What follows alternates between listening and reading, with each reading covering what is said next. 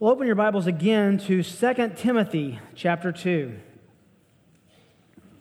2 Timothy 2. I want to turn our attention to two verses this morning and talk to you about seminaries, training men, the Expositor Seminary, and why it matters to you. And if it doesn't, why you should change that perspective. 2 Timothy chapter 2, Paul instructing his young protege Timothy, who had taken the pastorship of the church at Ephesus after Paul went on to complete his missionary journeys. He says in 2 Timothy 2, "You, Timothy, therefore, my son, be strong in the grace that is in Christ Jesus. The things which you have heard from me in the presence of many witnesses, entrust these to faithful men who will be able to teach others also." We're highlighting today what we call TES around here, the Expositor's Seminary, and it falls to me to at least explain to you a little bit more clearly what it is and why it matters. The Expositor's Seminary is exactly what seminaries intend to do themselves, which is to train pastors, to train theologians, to train men of God. And what we've done is collaborated with 7, and we're about to adopt 2 more, 9 churches. And because of the wonder of technology in instantaneous two-way video conferencing, able to connect all with the other. Sometimes I teach a class and I teach to the other 6 seminaries and the men who are in the room with me. Other times they sit and watch one of the pastors at one of the other classes who are teaching on screen, and another screen contains their content, their PowerPoint, the things that they'll be demonstrating. It sounds a little awkward and odd, but after a moment or two, you forget that you're not in the room with all these other men. It's an amazing gift of God that we get to live in such an age where like-minded churches can come together and pool our resources as pastors and teachers, all with different emphases and theological niches, to train young men, and not always young men, to train men in general for the work of the Lord. A seminary is a graduate school that is first and foremost a course designed to train pastors and preachers. I've had the privilege of attending now 3 seminaries in my study. I've graduated from 2 of them and am currently in some coursework at a 3rd. I have loved my time at each of these seminaries.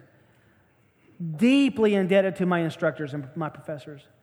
Will forever be marked by their lives, their instruction, their discipleship, their counsel to me. And the last thing I want you to hear me say this morning, or hear me say in any nuance, is that institutional seminaries need to go away. They don't. I'm thankful for them, and may their tribe increase. But I do want to offer you a different way of thinking about seminary that we've adopted that I think is honestly more in line with what Paul is telling Timothy here in 2 Timothy 2. I want to confess that in all of my seminary experiences, there was something amiss, something blatantly missing that I had to seek out on my own. And that missing part was hands-on ministerial training. If I can use an analogy, it would be like a medical doctor who only studied under research PhDs and then went to try to practice, rather than a medical doctor who studied under someone who was practicing. He would watch a surgery, do a surgery, teach a surgery, be evaluated in what he was doing, while he was doing hands-on practice. Seminaries, by definition, can only offer so much of that. And when I'm explaining the Expositor's Seminary to others who are interested, or others who just want to know about it, or maybe even prospective students, this is the way I describe it. I went to seminary to go to school and get a degree and be trained and equipped as much as I could mentally. I went to learn at a seminary and then got involved in a local church and was trained hands-on as well. This is a model flipped on its head.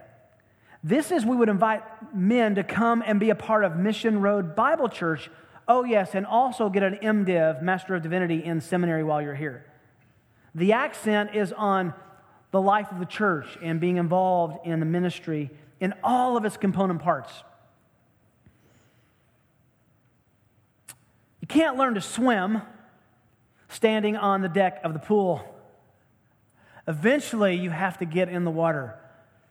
And what I think the model here at TES does is it allows men to get involved, and it also puts a great ownership on the rest of us here at Mission Road to not only allow them, but to instruct them, to teach them, to give them feedback, to nurture these men and shepherd them in what could really be called a safe environment.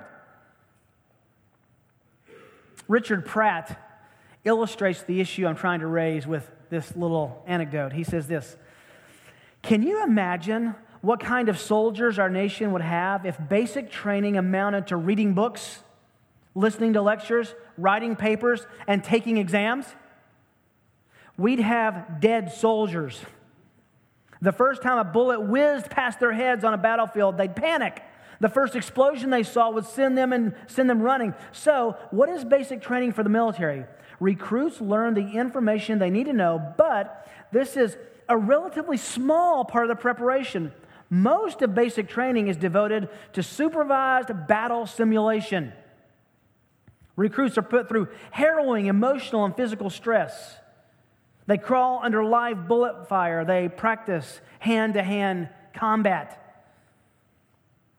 Then he says, if I could wave a magic scepter and change seminary today, I'd turn it into a grueling physical and spiritual experience.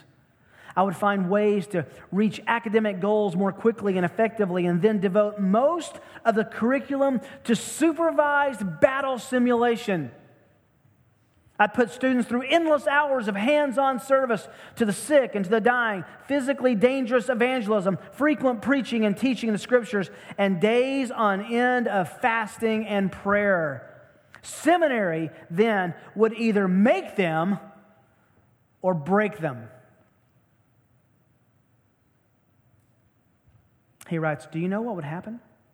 Very few young men would want to attend. Only those who had been called by God would subject themselves to this kind of seminary. Yet they would be recruits for kingdom service, not mere students. They would be ready for the battle of gospel ministry, end quote. That's what we're trying to do at Expositors. But what it means is involving them in the life, in the blood of the church, so that they're involved with us and we're involved with them. It doesn't take a theologian to train a man of God. It doesn't take an instructor. It doesn't even take a school. It takes a church. You play a significant and a magnificent role in the development of these men. You are not practice people. This is real, and the stakes are high. To quote theologian John Frame, he says, since theological education is a ministry of the Word of God, it is the work of the church and nobody else. Teaching the Word of God is the great commission that Jesus gave to the church. Matthew 28:18-20. It is the church that does ministry, and it is the church, the work of the church, to train ministers of God, end quote. Do you believe that? Better said, will you believe that? Do you understand that we don't have just a little classroom upstairs with some guys who show up a few times a week and take some classes, then they're going to scurry off to ministry someday? Do you understand your gravitas, the significant role you play in allowing these men to minister to you, to be evaluated by you, and to be a part of your life, even a part of your families? Well, what I want to do briefly in this text is to show you 3 concentrations for the church to train men of God. This is your role and your responsibility to understand, not just mine and the other teachers. 3 concentrations for the church to train men of God. It's here in 2 Timothy 2. The first one is in verse 1, the foundation of pastoral training, which is the grace of God. The foundation of pastoral training, which is the gospel of grace, the grace of God. Paul says, you, and stop right there. We have to stop. Who is Paul talking to? He's talking to Timothy. We've already established that Paul has left the reins of the leadership of the church at Ephesus in Timothy's hands. We find that in the book of Acts. He says, you, therefore, based on chapter 1, which we'll come to in a moment, is all about guarding the trust and retaining the standard and understanding the responsibility of being a gospel man and a shepherd of the flock of God. Then you, therefore, who is the you? Who is Timothy? Well, we have a brief biography we could put together, not without difficulty. He was well respected in Acts 16, 1-3. Timothy was looked to as someone who was highly desirable for a ministry. I mean, everyone would love to have Timothy as their pastor. He was dependable in 1 Corinthians 16 and gifted by God in 1 Timothy 4. Believed in by the elders in 1 Timothy 4:14. Courageous. He was with Paul in prison in Rome in Philippians 1, Colossians 1, Philemon. He was caring, Philippians 2 says. He was trustworthy as well. He was uncompromising, Hebrews 13:23 says. He went to jail for his faith. And that all sounds wonderful. What a guy. I mean, this is the guy you would have come speak at the conference. This is the guy you invite to do your missions conference. This is the guy you would want to hear from, except we find out other things about Timothy as well. In 2 Timothy 1:7, he was told not to be intimidated. You don't tell someone not to be intimidated who's not, what? Intimidated. So he struggled with intimidation. He's told not to be ashamed of the gospel of Christ in chapter 1, verse 8. You don't tell someone, don't be ashamed of the gospel, who doesn't struggle with being ashamed of the gospel. He was told not to compromise his theology in chapter 1, which meant he struggled with maintaining the standard of sound words he'd been given. He had been influenced by ungodly opinions and needed to be corralled in that in chapter 2, verse 16. He struggled with lust and was told to stop it in chapter 2, verse 22. He likely was susceptible to being argumentative, which is why Paul tells him in this chapter, don't be argumentative. And likely wondered if what he believed was even true. In chapter 3, verse 14, he's told, remember what you've been convinced of. Don't leave what you've been convinced of. I tell you all that to say that Timothy was in need of shepherding. So are the men at Expositor Seminary. So is your leadership team at Mission Road. So is your pastor speaking to you right now. You, therefore. So what does he say to Timothy? You, therefore, my son. He's been discipled by the Apostle Paul. He looked at him as not only a spiritual son, but actually as flesh and blood. You, my son, be strong. This is a strange thing. Be strong in the grace that is in Christ Jesus. Grace is something that you cannot earn or you cannot attain to. It's given to you. How do you be strong in something you can't get? By being strong in what you've been given. And it's instructed, we're told here what he means by that, the grace that is in Christ Jesus. In other words, be strong in the relationship you have through grace by faith in the Savior himself, in Jesus. Right from the beginning of his personal instruction, he tells Timothy, the gospel is about Jesus, not a way to behave, not a set of rules, not a standard of behavior, not behavior modification. It's about Jesus. Be strong in the grace that is in your friend, your Savior, your Lord, Jesus Christ, the Messiah. Spiritual strength comes from him, and it flows to us in his kind, unmerited favor called grace. So the foundation of a man being trained is, Paul says, be strong in the gospel. And we want to be those kind of men and women who give around these men at TES who are training, give them a culture of people who cherish the gospel ourselves. Can I say it this way? You want them to leave always comparing what they saw in you, and it should be a positive comparison because you live in the grace that is in Christ Jesus. That's the foundation. Understand the gospel. It's a person and it's gracious. A second concentration for the church to train men of God is the content of pastoral training. This is biblical truth. There's stuff you got to learn. He says, the things which you have heard from me in the presence of many witnesses. The things which you've heard. Notice there's a transference of truth here. Things to learn, things to accept. Now, if you want to know what he's talking about, just flip back over to chapter 1, verse 13.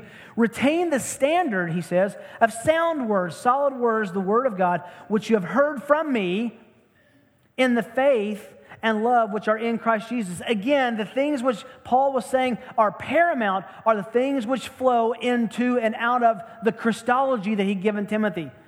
That the gospel is about Jesus. And Jesus fills every understanding of gospel application. Guard, verse 14 says, guard, interesting word. Assume that someone is going to try to tamper with it. Those of you who are here at the seminary students, let me just tell you, there will be men, there will be women. You'll find out later in Timothy, some were telling wives' tales, old wives' tales to try to get people off. There will be people, false teachers, who will constantly try to rip from your lips the truth of the gospel. Rip from your heart the conviction that God has said all he needs to say and did not have a speech impediment. These things must be guarded. This is the gospel and the truth that comes with the gospel, all that's in it. The truth that Jesus came, God in flesh, lived a perfect righteous life to fulfill all righteousness before God, was executed as a criminal and unjustly by the divine providence of God, who used his Son as a substitute to receive the due punishment of condemnation on the cross as an acceptance for the satisfied wrath of his fury, and then granted to believers his Son's perfect righteousness. And after that death, raised him from death to life, where he now sits at the right hand of God. Guard this truth. Here at Mission Road, shouldn't we have an environment and a culture that makes that guarding really easy? Shouldn't this be a safe harbor before they go out into their ministries, some to other churches, some in the mission field, where they take deep breaths of gospel air and say, that's what it's supposed to be like. We ought to be a model church of those who love guarding the truth. Guard through the Holy Spirit which dwells within us, the treasure which has been entrusted to you. This is a treasure that's entrusted.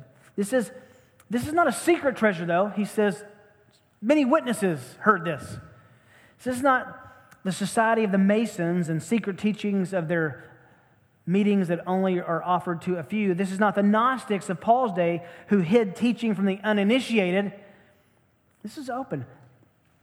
The things that you have heard, notice, addressed to Timothy, became the things which were inscripturated for you and me. Guard the gospel, guard the word of God. Retain the standard. You've heard these things. They're now to be yours. Which leads to a third mandate, a third responsibility, a third opportunity, a third concentration for each of us in the church to train men of God. And that's the men themselves for pastoral training. They ought to be faithful multipliers. Faithful multipliers. We find this same word used in chapter 1, treasure's been entrusted to you, now used as a verb. Entrust these things which you've heard from me. I've given you these things, Timothy. Now entrust these things to faithful men who will be able to teach others also. The preciousness of the gospel, the preciousness of gospel truth was to be entrusted as a treasure, passed with the greatest care and the most ardent attention, deliberately, intentionally. Now think of this in two ways. First, it was so important it has to be entrusted personally. He didn't say, Timothy, take these things and write a book and get published and multiply it through language translations. He didn't say that. He said this is personal discipleship. It's also public and passionate.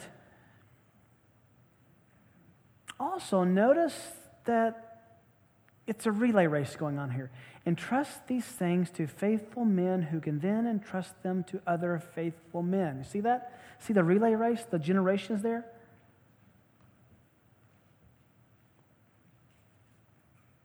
It was not just to go to any men,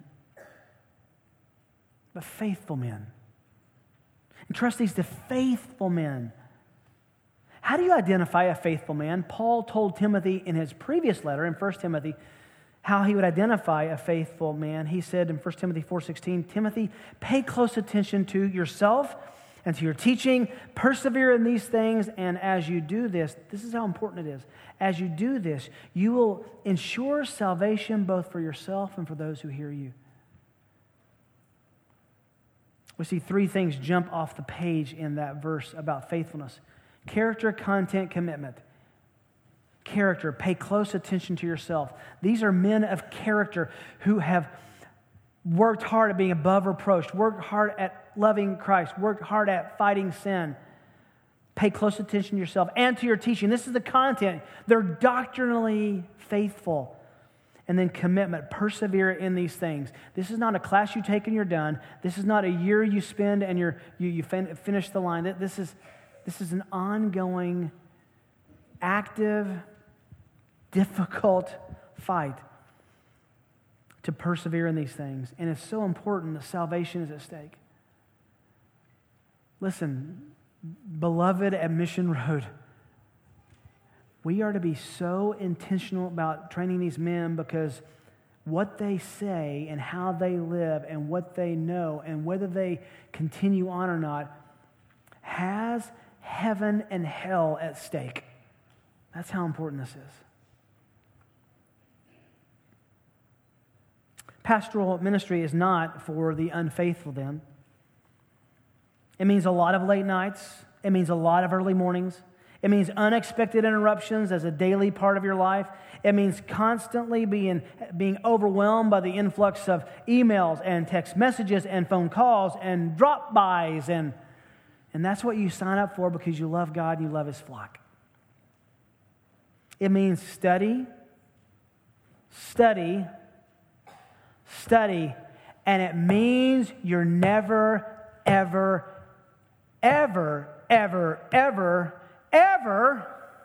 done. Can I just confess something to you? Just have a moment with you. There's a short span, there's an oh so tiny window on Sunday nights for me personally. I go home after a service, I change clothes, I get a Coke Zero, I sit down, and I take a deep breath, and for about an hour, for only an hour, I don't feel the stress and the pressure of the next sermons. I'm done for the week. And then I wake up on Monday, and I got to do it all again. Sometimes multiple times. Now, that's a burden, but it's a joyful burden. You never finish when it comes to study. Had a college student ask me probably 10 years ago when I was pastoring a group of collegians, came up to me and said, because I had played golf the week before with his friend, and he thought, man, pastoral ministry, this is great. Play golf, sign me up. And so he was kind of saying it tongue in cheek, but letting me know that he was being serious enough. He says, So, what do you do all week? I bit a hole in my tongue and just said, well, what do you do all week? He says, I got a research paper due this week. 20 pages. And I said, well, I have 2 research papers due every week that are about 40 pages each. And they're publicly given. And people kind of grade me every week on whether they come back or not. He goes, really? You have to do that research? Yes, really, you have to do that research. But these men have to be trained to do that. Now, just for a minute, I want you to count the number of spiritual generations in this verse. Be careful, because there's one there but not there. There's 5 generations. Ready?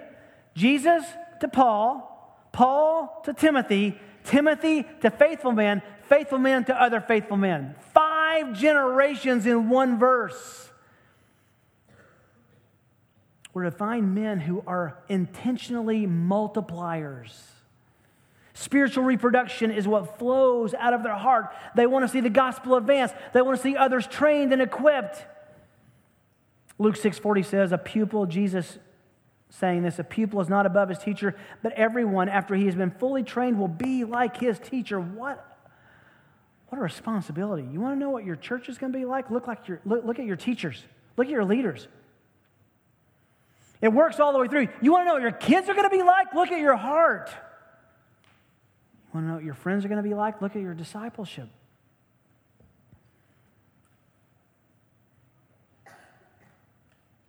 If we want to know what effect a ministry will have, we need only to look at the lives and doctrine of leaders in the church. Hosea summarizes it like this in Hosea 4:9.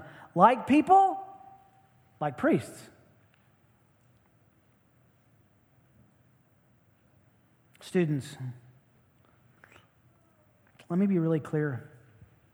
Your God will be your people's God. The Jesus you proclaim will be their Jesus.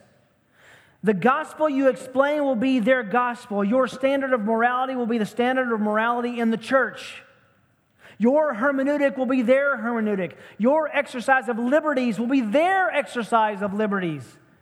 Your excitement about spiritual realities will be their degree of excitement about spiritual realities.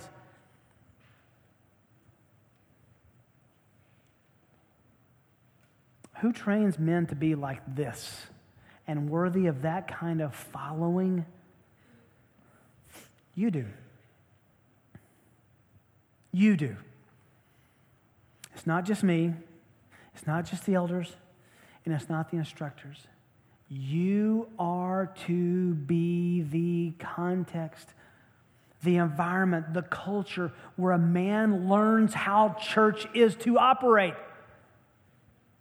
It falls to us to show them an example of how church is supposed to be. And when it's not that way, what repentance is supposed to look like.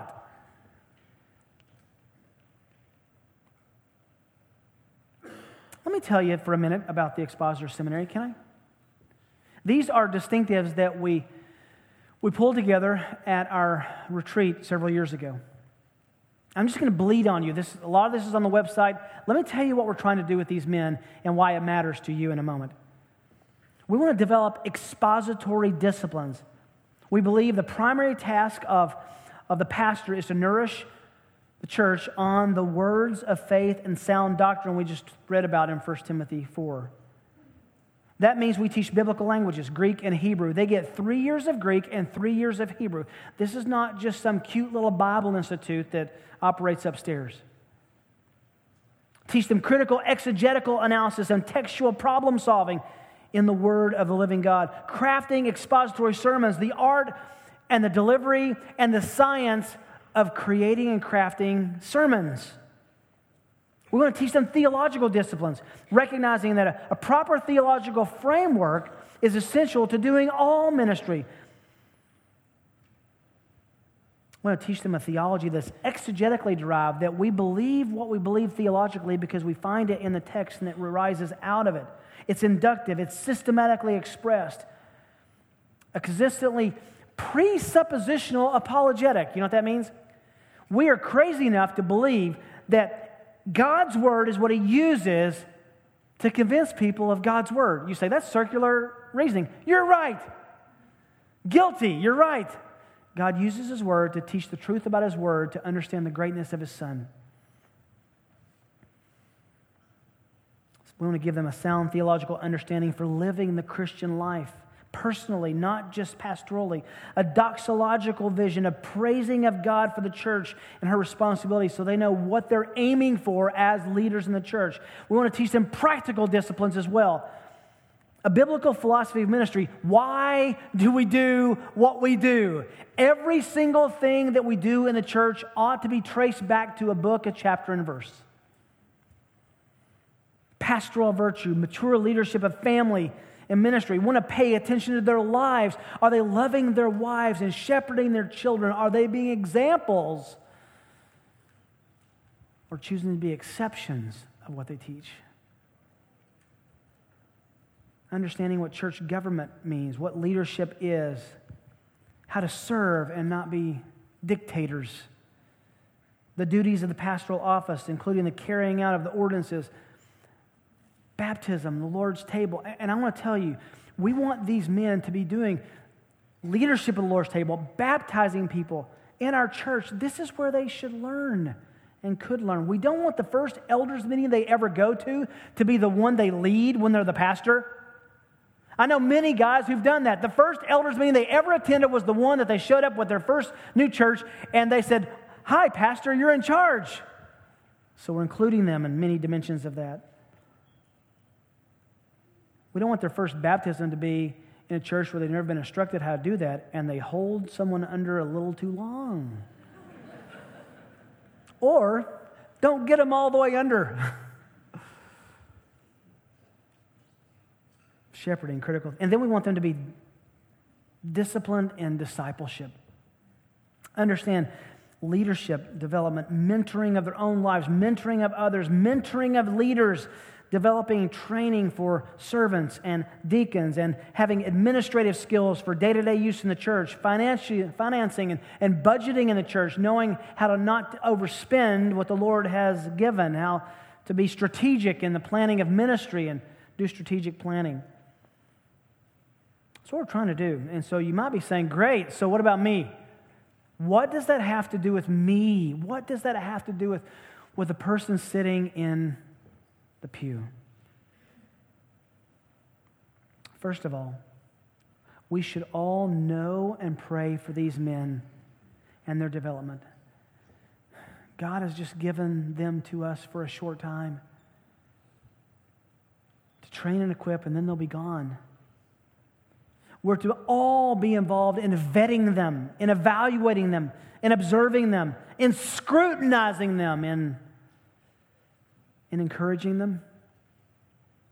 Don't assume that just because they're in seminary, they have everything wired. Don't assume that their family doesn't need to be addressed. Don't assume that their marriage is perfect because they go to seminary. We're to be involved in checking, in shepherding, and in helping them to become these examples. And we should all allow these men, this is so important, okay? Eye contact for a second. Ready? Very important. We should be the church that allows these men the opportunity to develop in all these ministry avenues. To hear them preach, to watch them baptize, to lead the Lord's table, to give announcements, to lead classes in Sunday school and care groups, and on and on and on, not just to give them some experience, because they need to operate on a real battlefield because it matters. Preaching, shepherding, counseling, administrative, leading. Let me say it this way. Our church should be a living laboratory for men to learn ministry.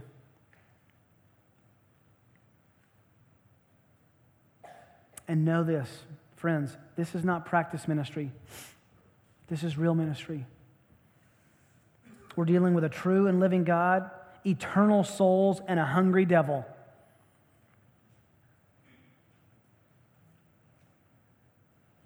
Also, we need to support them. We need to care for these men. In a few minutes, we're going to have an opportunity to give a special offering that goes to the Expositor Seminary, and that's the easy part. I hope you give liberally and generously, and that should be a part of what we do. Our church supports the Expositor Seminary as one of our mission outreaches. But we also need to watch out for these men personally, that they're working full-time, ministering, going to school, raising families, discipling, being discipled, all at the same time. I remember what it was like in seminary, living on peanut butter and, when it was a good week, jelly, getting 20 little packages of top ramen for $5 and thinking I just reached the buffet. Let's care for them. Let's teach them how church should be so they know what a church they shepherd ought to be developed into. And we should be, listen, last thing, please. We should be patient with these guys and excited with them and for them. They're learning, they're growing. Let's make Mission Road a great place to fail, a great place to try, a great place to grow, a safe place, a healthy place to learn, and even to fall and fail and get back up and keep going. You are to be mature enough to aid these men in their maturity. What a gift He's given us. Don't think of the seminary as given to the teachers and the elders and the pastors. This is ours. We get to train men. We get to be the church with them and for them and encourage them.